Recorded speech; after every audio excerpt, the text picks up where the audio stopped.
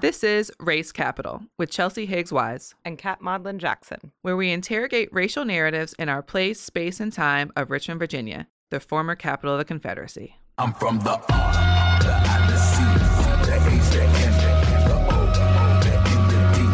That's my CT. The R, the I, the C, the H, the M, the O, the N, the D. That's my CT. The R, the I, the C, the H, the M, the O. Good morning, Richmond. Good morning, Kat. Good morning, Chelsea, and good morning, listeners. It's September 4th, 2019, and depending who you are and the narrative that you stand by, you could be celebrating or commemorating a few different things. 2019 represents 400 years from the very first House of Burgesses, our first legislative form of government. 2019 also represents the 400th year of the first documented Africans that were trafficked to the shores of Virginia. The stories are being told all over the state and all over the world this year. How do we tell the story in Richmond? Luckily, we've got some guests here today from the Oswald Conference, the Association for the Study of the Worldwide African Diaspora. The conference is November 5th through the 9th, and Kat and I, as hosts of Race Capital, really understood that we have to bring this conversation to our platform, not just to hear the voices and know the story, but to be able to continue it on after 2019 to how we tell our story here in the capital of the Confederacy. But let's start with the experts. Dr. Robert Trent Vinson and founder of the Sankofa Project, Shadra Pittman.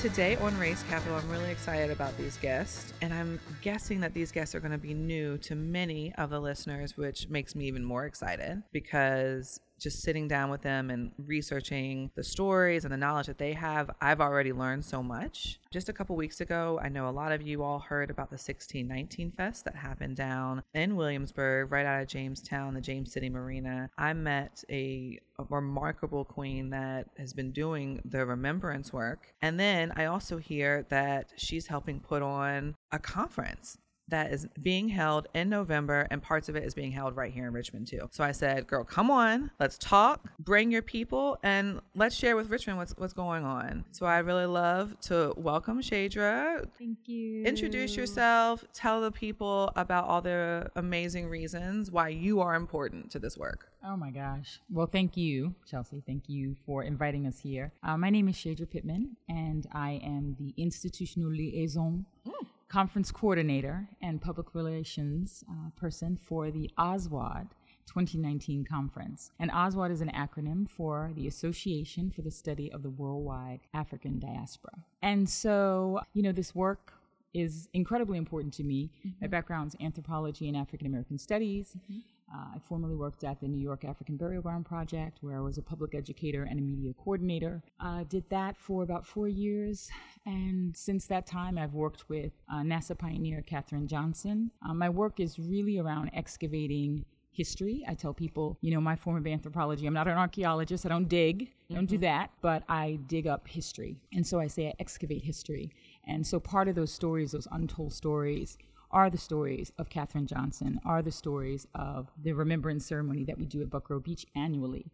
Our next one is June 11th.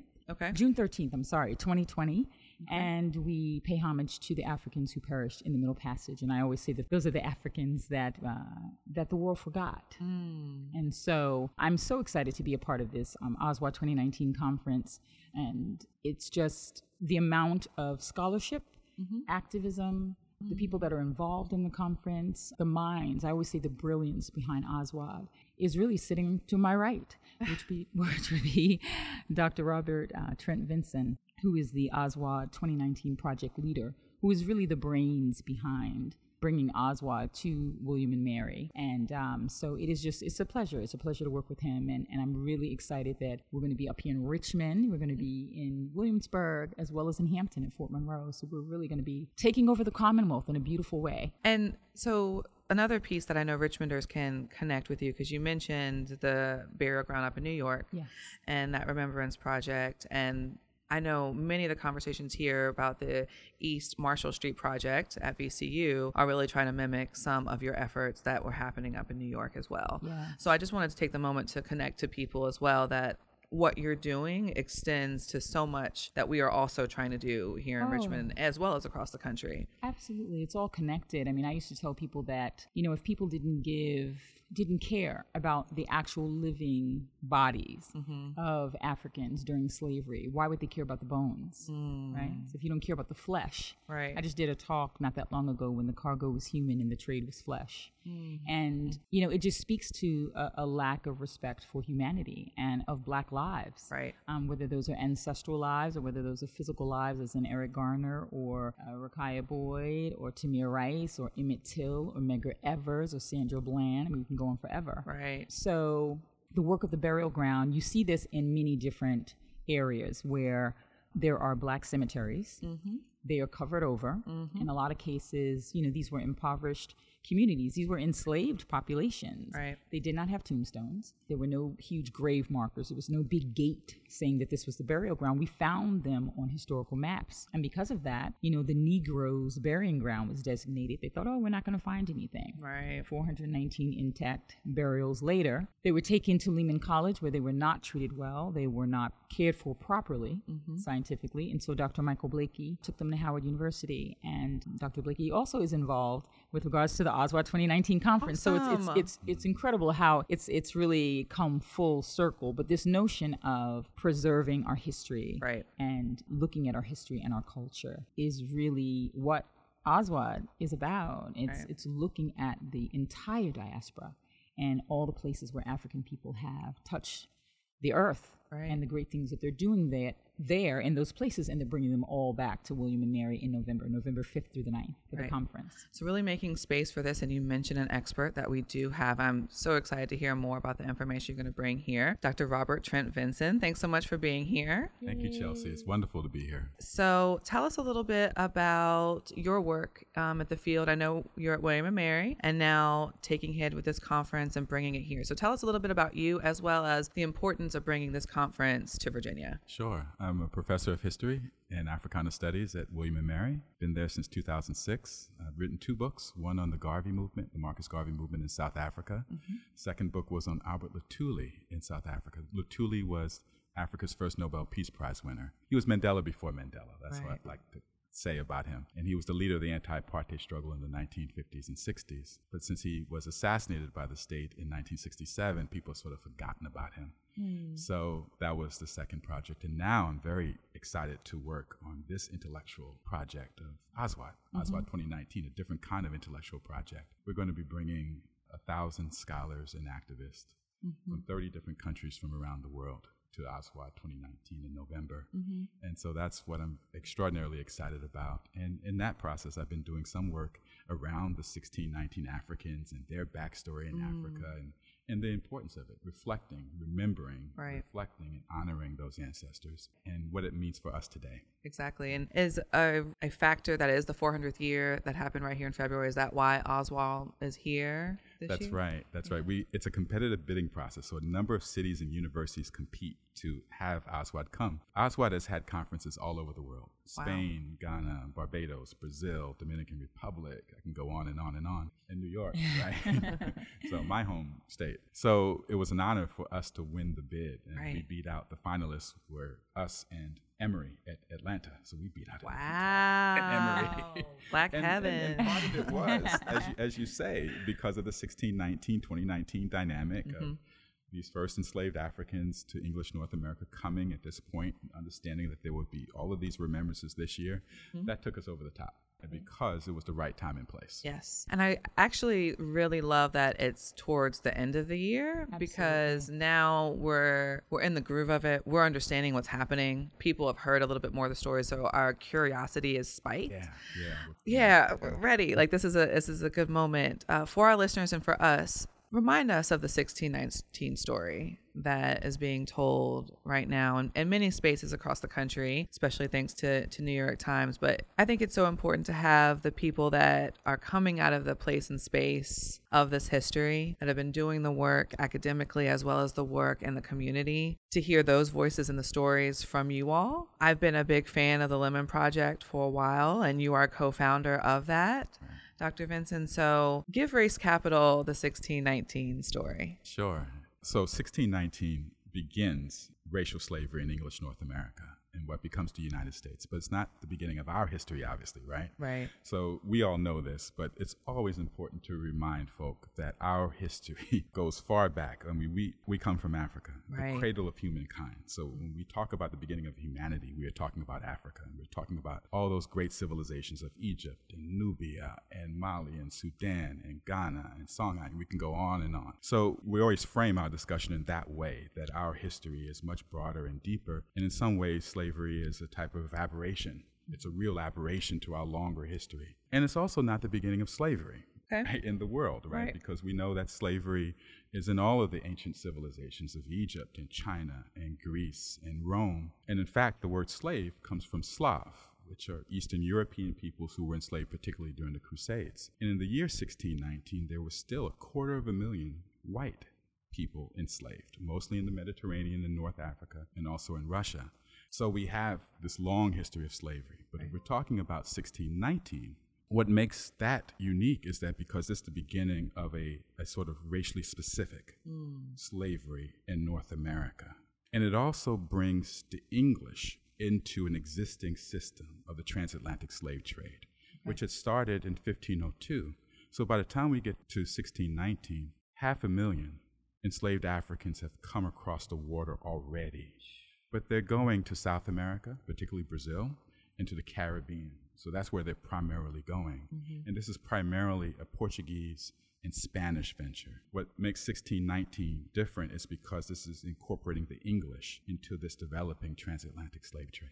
I appreciate that I asked for the 1619 story and you started before 1619. Change the narrative. I'm a historian. I have love to go it. back to the beginning. So I've been lucky enough to be part of some of the conversations in Jamestown, Williamsburg, Hampton, and been down to hear some of the stories. But I've also heard this back and forth between like the Jamestown story and the Hampton story. Tell me a little bit about what that is rooted in and what we should really know about that.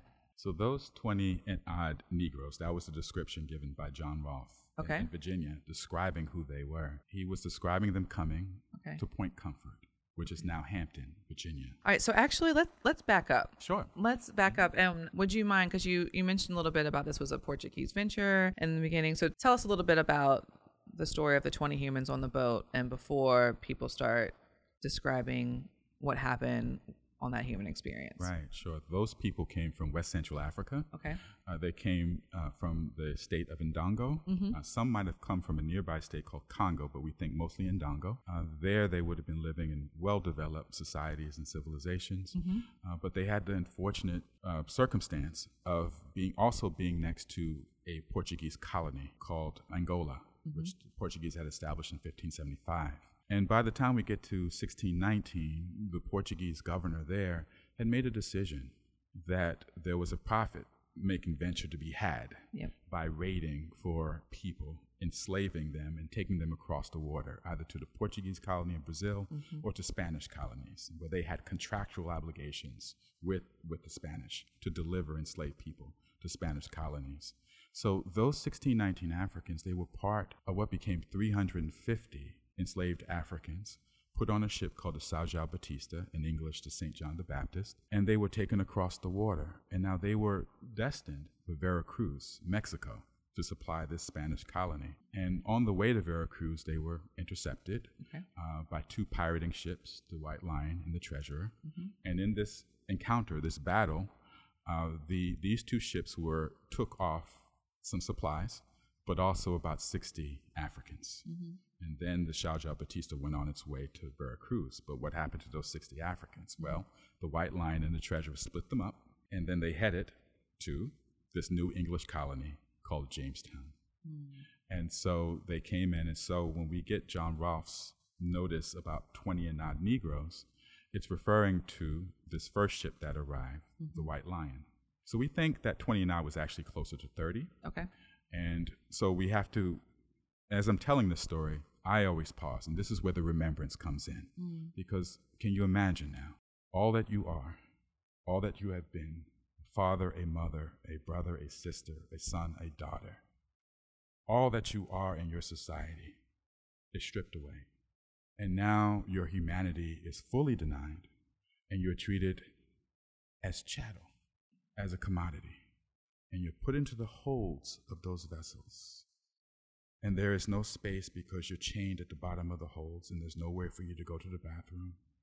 And if there's sickness in the holds, that spreads. And you are suffering this fate of not only being separated from your loved ones, and not knowing exactly where you're going and who these people are who are taking you to some unknown place. So can you imagine the psychological and the physical and the spiritual trauma of that? And then you are enslaved again on this pirate ship, going now to another unknown destination. And you arrive now at Point Comfort, where you are described as a Negro, which was a Spanish term that was synonymous with slave at that time.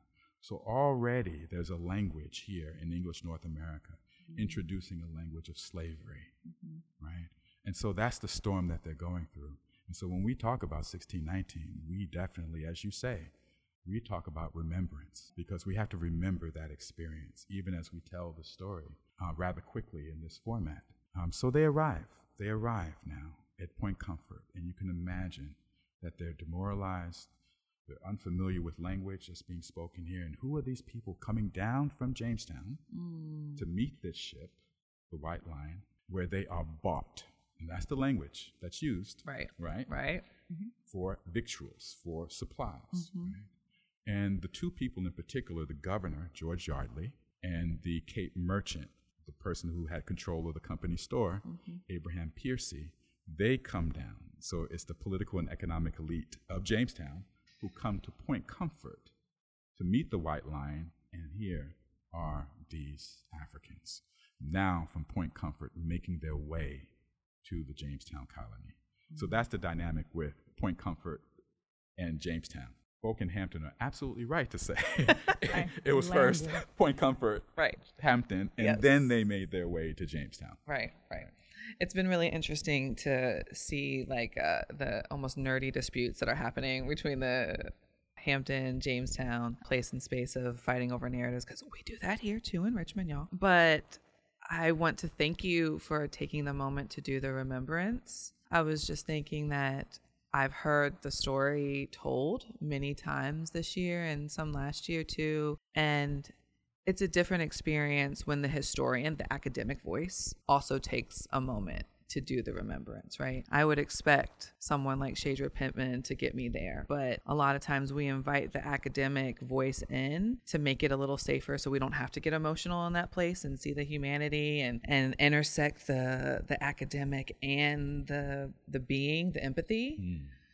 So thank you for doing that. I think it's really important that we model that as well when we tell this story. And it's not just a story, because I think we've all been socialized to just understand slavery was part of it, right? And just keep going. That's right. That's right. And I'm Black first before I'm an academic, right? And these are our ancestors that we're talking about, right? So it is emotional. Right. Absolutely. Right? And we bring that to the table. Right. That's exactly right. And it's supposed to be emotional. I mean, it's just, as you were talking about slavery, Muda Baraka has a quote where he says, slavery is not the start of African history, it interrupted African history. And I always love to use this quote because it's so true. It's like when we think about our origins and our beginnings, as Dr. Vincent said, they extend far beyond 1619. In some parts of the world, slavery was happening in the 1500s. Right. But we know, as he said, the cradle of civilization is in Africa. Australopithecus africanus, 2881, Lucy is the oldest bones found. And so when we say the cradle of civilization, we're just not saying it just to say it. It is scientifically proven. So I think it's quite interesting that as I call it, the mothers and fathers of civilization were then enslaved. Right. That concept is very interesting, that you take the ones who are at the beginning, Right. the creators, the mother and father of civilization, and look what slavery did. It was a disregard for humanity. So the work that we're trying to do with this conference, I mean, we're really moving beyond, 1619 has been very significant as far as this area is concerned. The beautiful thing, I think, Chelsea, about Oswald is that Oswald extends beyond slavery. So, the international scope of the conference goes before and beyond. Right. Because in some of the places, like Ethiopia, they were not enslaved. So 1619 means nothing to them. Right. It might mean something to them, right? As far as the connection to the African American brothers and sisters, but as far as their history and their context, it doesn't have the same kind of relevance there as it does here. Right. So the scholars that Dr. Vincent mentioned, the 1,000 that are coming from all around the world, 30 countries, will be exploring the theme, which is remembrance, Right. Renaissance, revolution, Right. the meaning of freedom in the African world over time and space. Yeah. And it is really interesting just to be able to see and feel different types of people, right? Because the idea of 1619 is an important theory to lift this moment in history. But what happens in 2020 when it's not the 400th year anymore, right? And that's why Oswald and this conference, the people that have been doing this and spreading the story, it's important that you all are also the leaders to take this conversation past 2019 as well. And I also appreciate a lot of the stories that's coming out of Jamestown, like Angelo, right? Dr. Vincent, would you mind talking just a little bit about who Angela was and why that name is pretty significant in this year? Right. So she was one of the first to come. She came on the second ship. Right. And she was one of the 2 or 3 that were sold before that second ship. The treasurer went to Bermuda.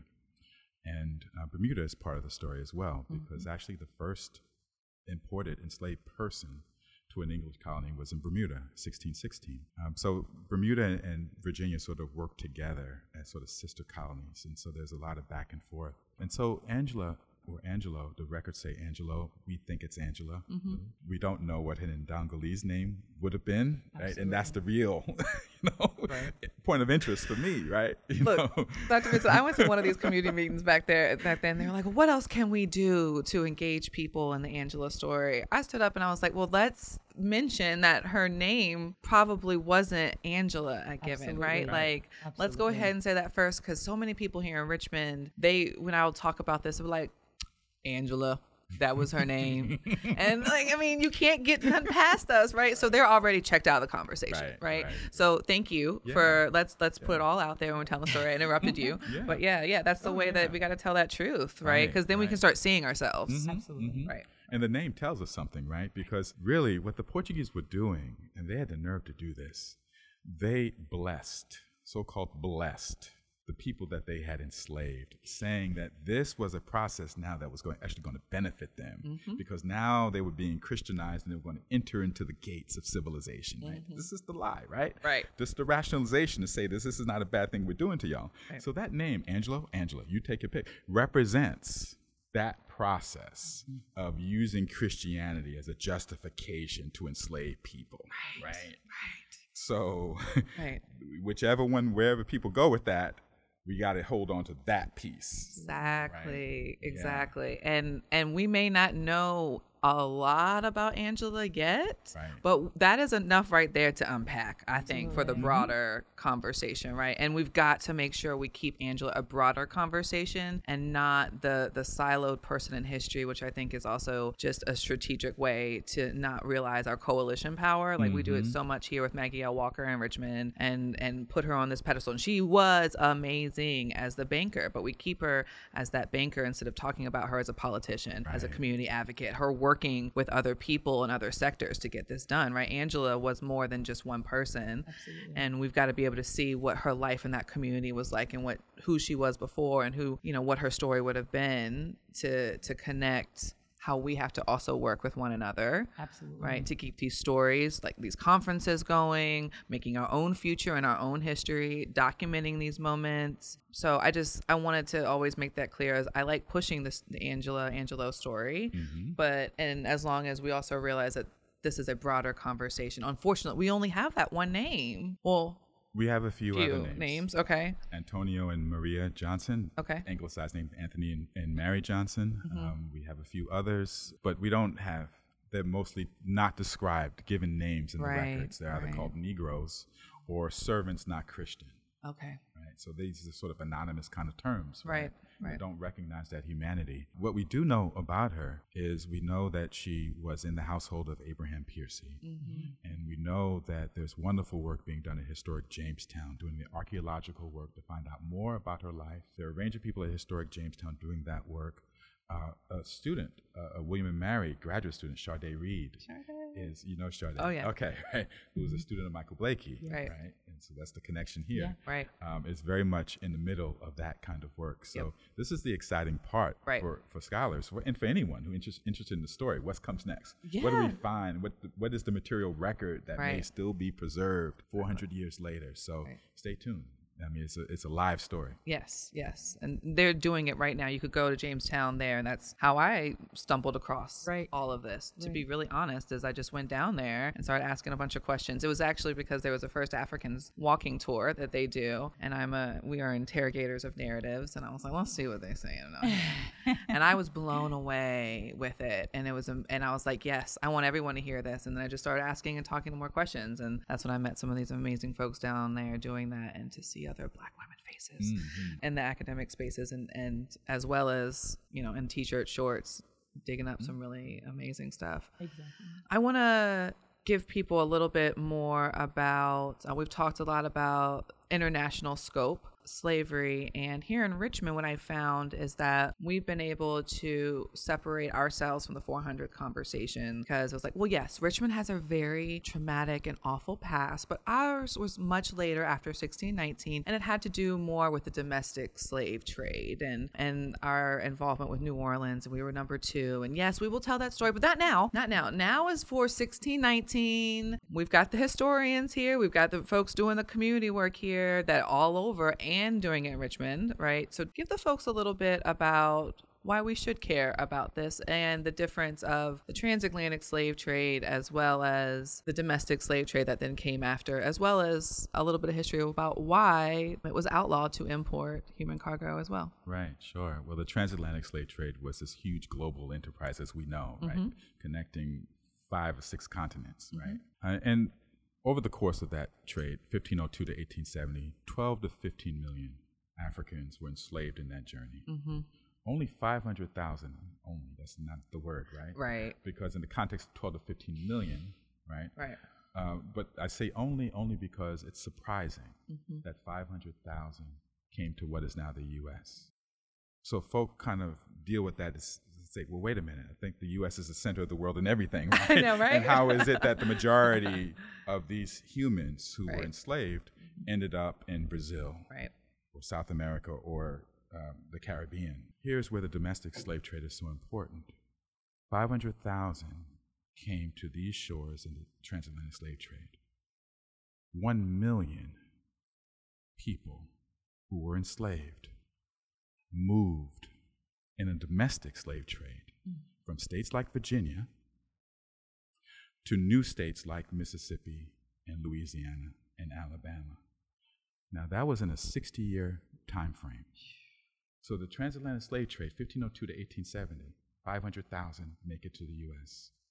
In a 60-year frame, twice as many, 1 million, move within the United States. And Virginia was at the epicenter of that, because Virginia, and Richmond specifically, was the center of this domestic slave trade, where Virginia slaveholders realized that they could get far more value, money, for these enslaved people if they sold them down the river, further south, where the Louisiana Purchase had doubled the size of the United States and created all this land that Thomas Jefferson, slaveholder, declared would be an empire for liberty.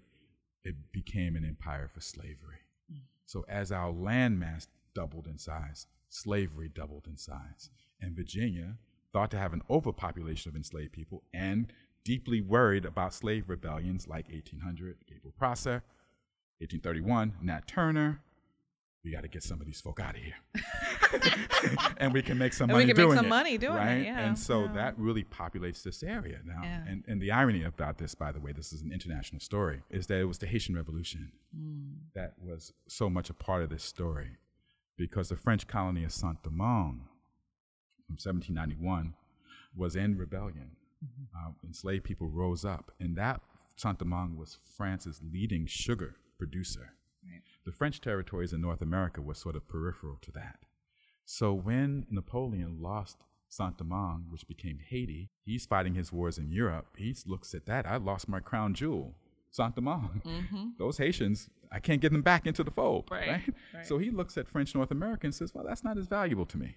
Uh-huh. I'll sell that for those $15 million Right. because my interests now are in Europe.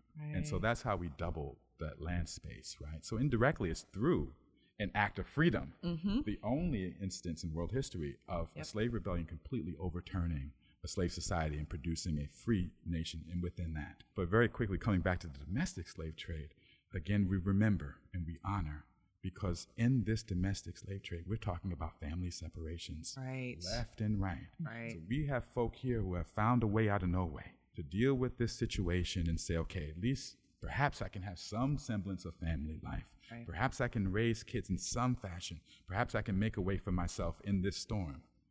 And even then now, after the transatlantic slave trade, now we have this domestic slave trade Right. that separates families. And we see this. So by the time we get to 1860, the U.S. has 4 million enslaved African Americans. Wow. That makes it the largest slave society in world history. And the domestic slave trade and the doubling of the size of the U.S. with the Louisiana Purchase makes that possible. 4 million enslaved. There were only 4.5 million African Americans in 1860. So only 500,000 are not enslaved, and they're living in a form of quasi-slavery anyway. Anyway. Through second class. They're not even regarded as citizens. It's a Dred Scott decision. Exactly. Put forth. Exactly.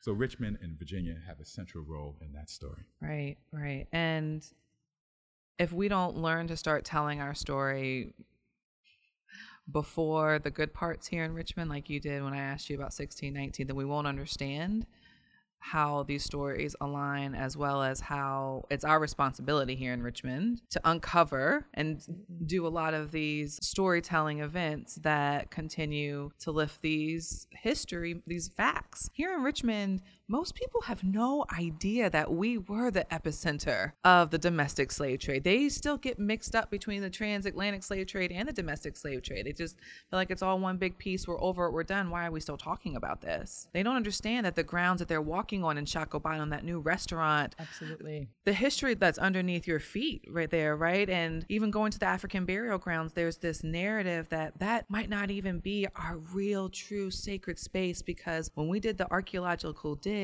we didn't find anything. 5 to 6 acres. Come on. 5 to 6 acres of Lower Manhattan. I used to tell people when we used to do talks and we used to do tours that area is Wall Street. So the literal and figuratively, the foundation of the wealth of Right. American capitalism Right. are black bodies, Yes. Come on. literally under the ground. Come on. So, when 9/11 happened, people used to say, oh, it's ground zero. It's a burial ground. It has always been a burial ground. It has been.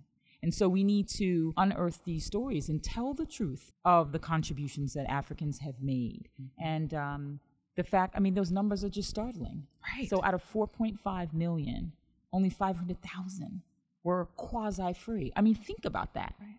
And everyone else was bred out of capitalism and wealth. Literally breeding a workforce. Well, breeding a workforce, and when you think about the way in which slavery was passed down through the mother, so it didn't matter who the father was. Right. So you have, when you look at miscegenation rates, you look at children being born through African mothers and European enslavers. Those children Yep.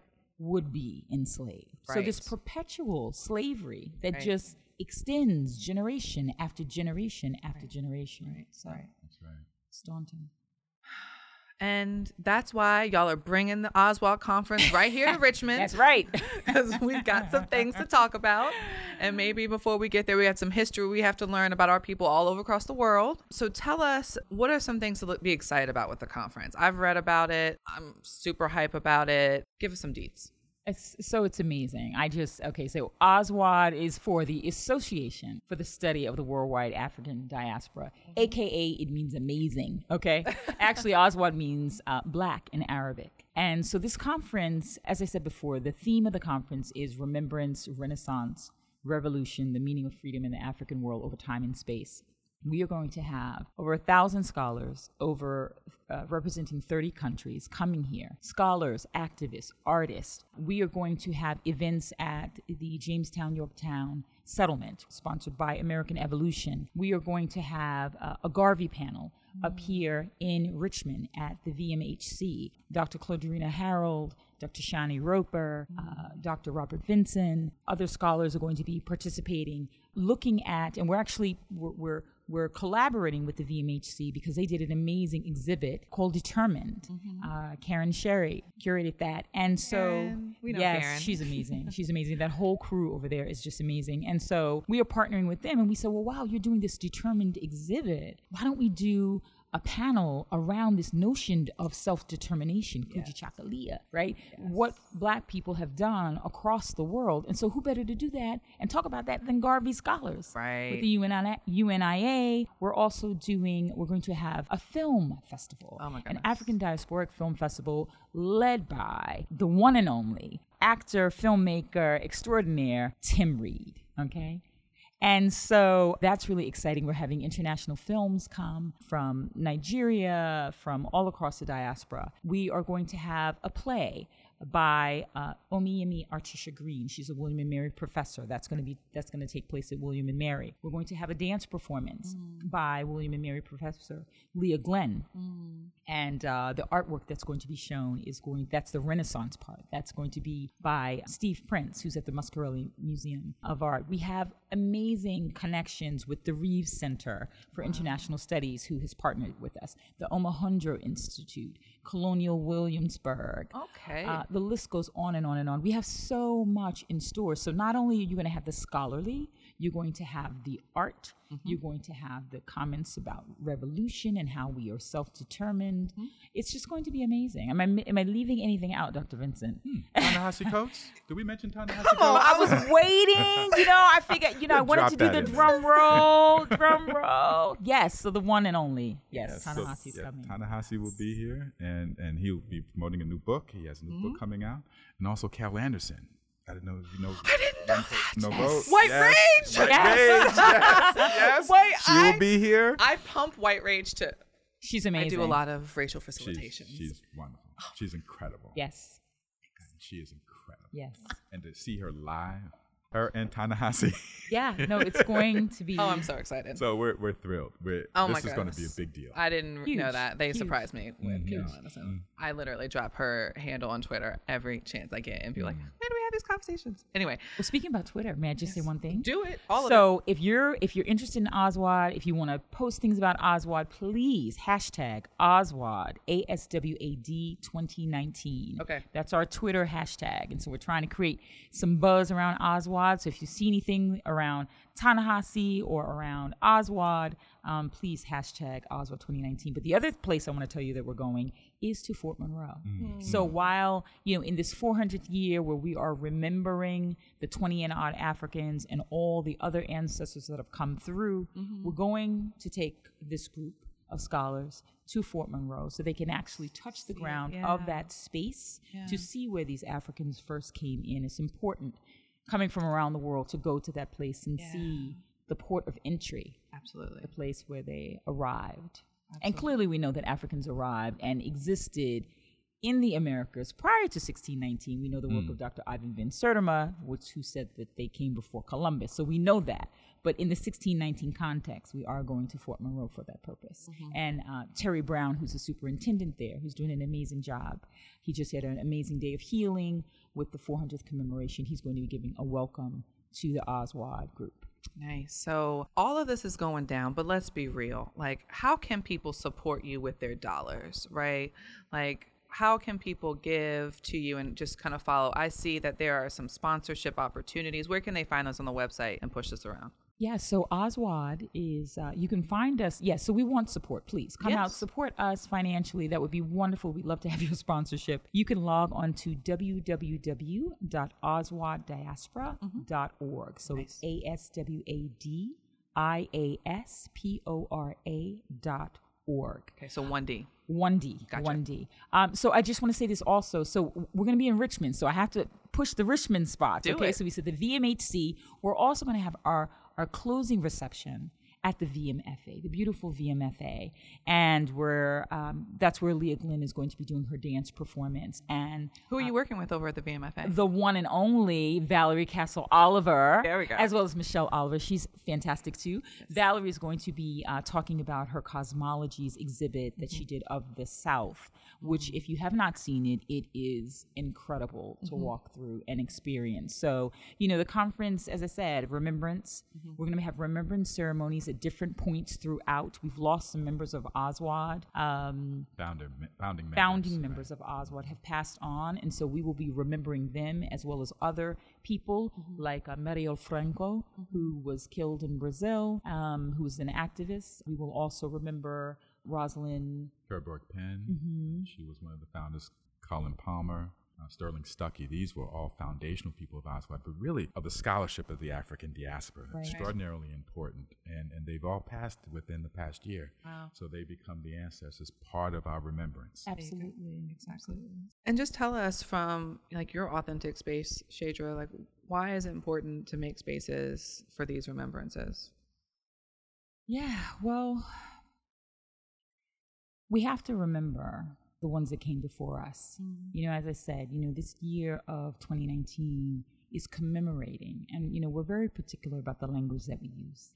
So we try to abstain from saying anniversary or celebration because no one celebrates the Holocaust. No one celebrates the Native American genocide. No one celebrates Japanese who were in American internment camps, right? So we don't celebrate those things.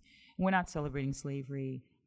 We are remembering the time period that happened. And it's important to create space because if we don't, no one will. The reality is we've been left out of the history books.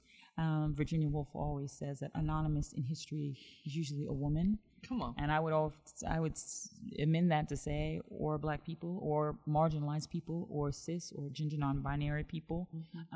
So it's important to create space to remember where we've come from, right, so that we can create and make movements for where we want to go.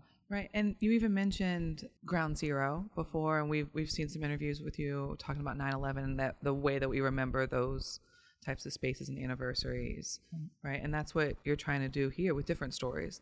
Absolutely. The reason why, just to add this real quick, the reason why we even do Remembrance at Buckrow Beach is because Buckrow Beach in Hampton, the Sankofa Projects, my organization, we do Remembrance at Buckrow Beach because Buckrow Beach was segregated during Jim Crow. And so Black people got together in 1898 and decided that they were going to create a space, and they named it Bayshore Beach. And it was one of the safe spaces where Black people could be human.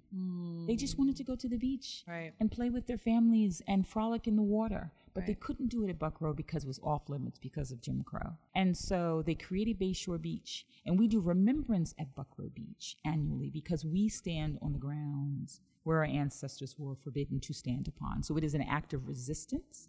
It is an act of self-determination. It is an act of claiming space that should have been ours in the first place. Right. All these places, whether it's Native Americans, whether it's African Americans, whether it's marginalized people, LGBT, gender non-binary, we have to create space for us because there is no space. Exactly. We're not invited to the table. So oftentimes we have to come in, bring our own chair, maybe even create a chair, make a chair while we're there. But we have to be at the table. Right. Because Chinua Achebe says, until the lion has its historian, Dr. Vincent, the tale of the hunt will always glorify the hunter. So if we don't tell these stories, or ancestor Octavia Butler, I love, who says that we have to make room for ourselves. We have to put ourselves in these stories. So in creating spaces, that's what we're doing with Oswald. Exactly. Oswald is coming at the heels of this 2019 big event. We're happening in November 5th through the 9th.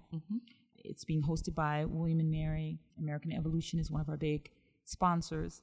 And we are creating space to remember all the contributions that Africans have made globally around the world and the ways that we have continued to share our history and culture. Right. And where can they find, one last time, more information about Oswald? So you can find Oswald. You can go to the website, so www.oswalddiaspora1d.org. You can also email us at oswald2019@wm.edu. Great, great. All right. Can't let you all get out of here without our favorite segment of the show. What's your privilege? What's Your Privilege is a segment of the show where we invite the guests to identify their privilege that they carry in the world and how they use it to disrupt the myth of white supremacy. Who would like to go first? He just gave me the head nod. I guess that means I'm going first. She's my Shaja boss. Pittman. So, I will do as I am first. told. Oh, okay. So how do I disrupt the myth of white supremacy by using my privilege? I would say one of my privileges is being a cis woman.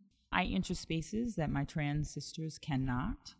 And so I make it a point to invite them in with me and to speak of them and to always have them as a part of the conversation as we move forward. You know, in the feminist movement, a lot of times, you know, there's all this infighting racially that happens.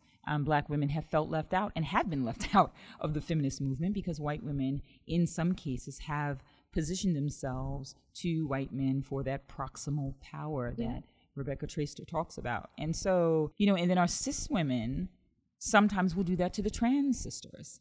And so I just, you know, the work that I'm about has always been about acknowledging our humanity. I think all these things that have happened that have really ripped us apart.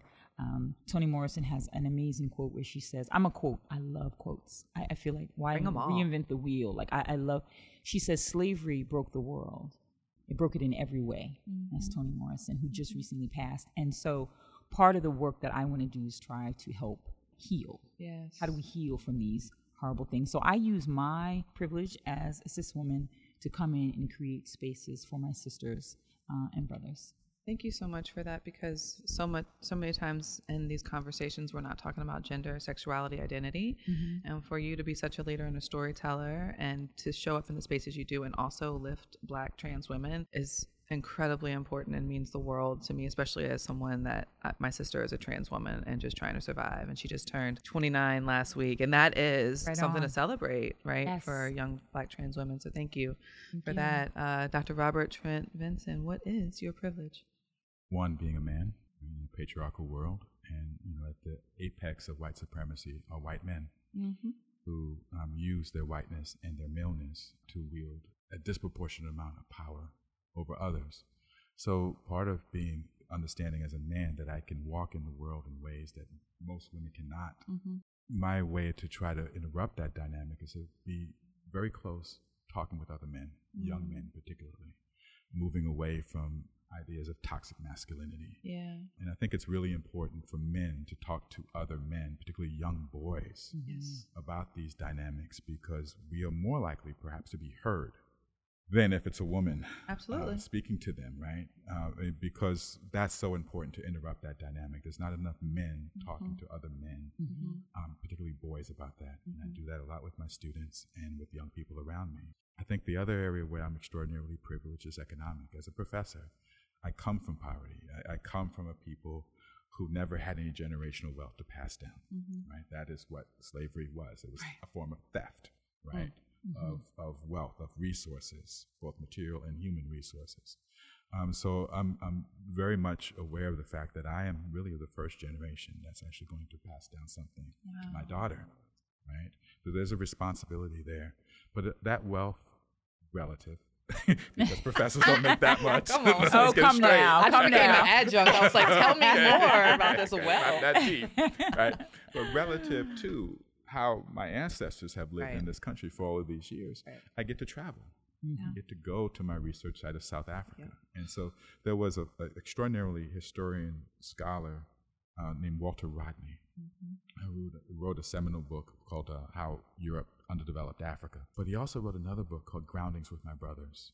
And he was from Guyana, and he moved from Jamaica to Tanzania and moved around the world, grounding, what he called grounding, right? And he used the patriarchal language of brothers, right? But he was also engaged with brothers and sisters from around the world, engaged in Pan-African struggle, connecting struggles from around the world. So when I'm in South Africa, I feel like I'm doing some of that grounding with my Right. sisters and brothers, connecting what's happening in South Africa with its legacy of segregation and apartheid with the U.S., with our own legacies of white supremacy, and really grounding that. So my privilege of being able to travel Yes. comes with a responsibility to connect with people that look like me, Right. who have broadly similar histories and struggles, right? And we ground with each other. Yeah, that's so powerful. And just like I told Shadra just now, hearing a Black man in your space that's very much within the African ancestry, history telling space and talk about toxic masculinity is not something we hear much in the South, especially.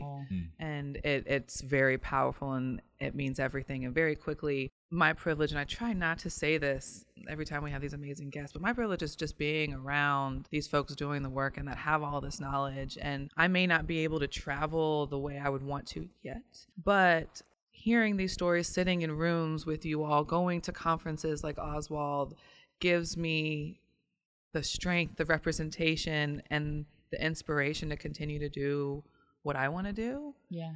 And that flexibility and that privilege and being here with other incredible journalists that just take my social work lens and help me put it out there in a ways that's newsworthy, and teaching other people and bringing them with me as well, especially my hometown of Richmond. This is a privilege to me.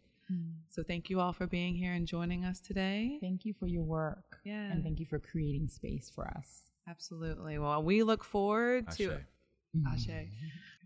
We look forward to hearing more about Oswald the 5th through the 9th. We'll definitely report back and maybe get some coverage there for We all would the love to listeners have you here. there. Yes. And Come on out. always come back. You're welcome back on Race Capital, y'all. But thanks for being here. Thank Thank you so much. Thank you. So after engaging in a conversation with Dr. Vinson and Shadra Pittman, I realized that when we came up for the name of the show, Race Capital, we were thinking about the former capital of the Confederacy, but truly bringing up the 1619 story 400 years ago, we are really the race capital of this country.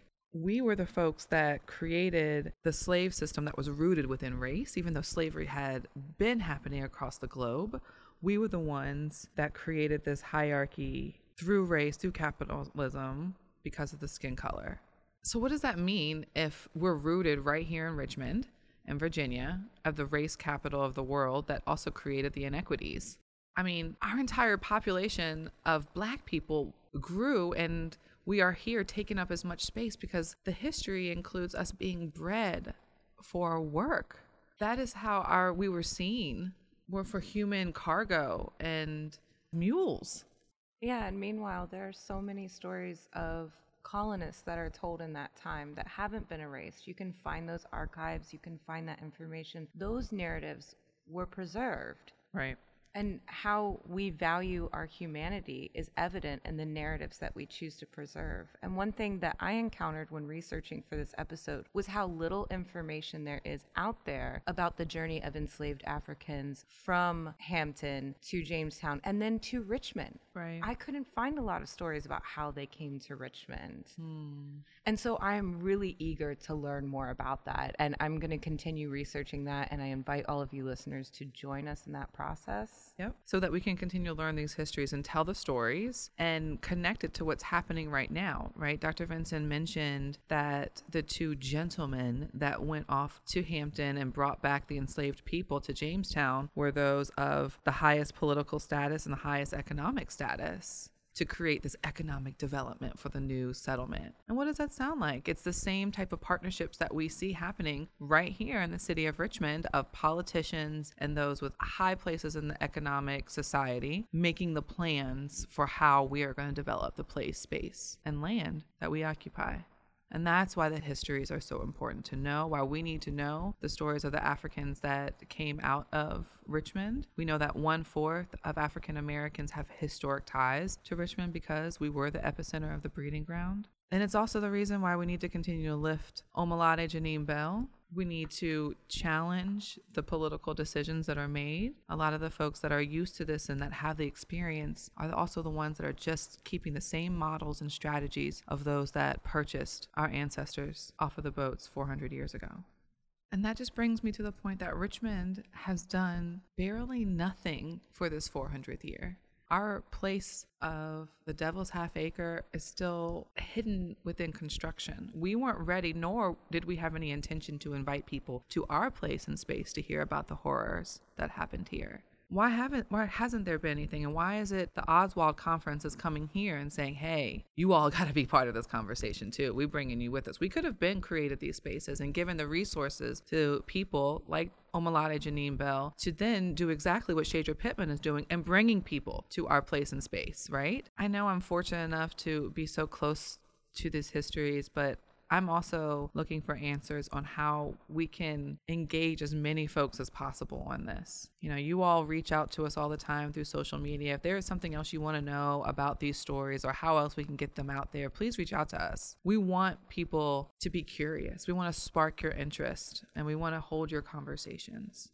So between now and November, I know, Kat, you said you're going to continue to dive into the local history. Yep. We've heard about some big names that are coming to the conference and some readings that people could catch up on. Right. So Carol Anderson's White Rage and Ta-Nehisi Coates' Everything, Between the World and Me, is one of his most popular works. And he also had a really beautiful compilation, We Were 8 Years in Power. So that's some recommended reading. We will keep you all posted on social media as we go through our research journey here, trying to trace the narratives of enslaved Africans who were dragged from the coast of Virginia inland toward Richmond. We'll keep you posted on what we find. And Kat, I really just appreciate you being part of this journey and part of this story and understanding the need for these narratives. It is important for so many people of color, especially of African ancestry, to see folks not have to be convinced that this is part of all of our history. And I just appreciate you being on this journey with me and just as curious about this, just as the rest of Richmond needs to be. So keep up with what's going on, everybody. We're so excited about Oswald, and we're excited to continue telling these Richmond and international stories here on Race Capital. And we'll catch you next time. There's something happening here. What it is ain't exactly clear. There's a man with a gun over there telling me I've got to beware. I think it's time we stop. Children, what's that sound? Everybody look what's going down.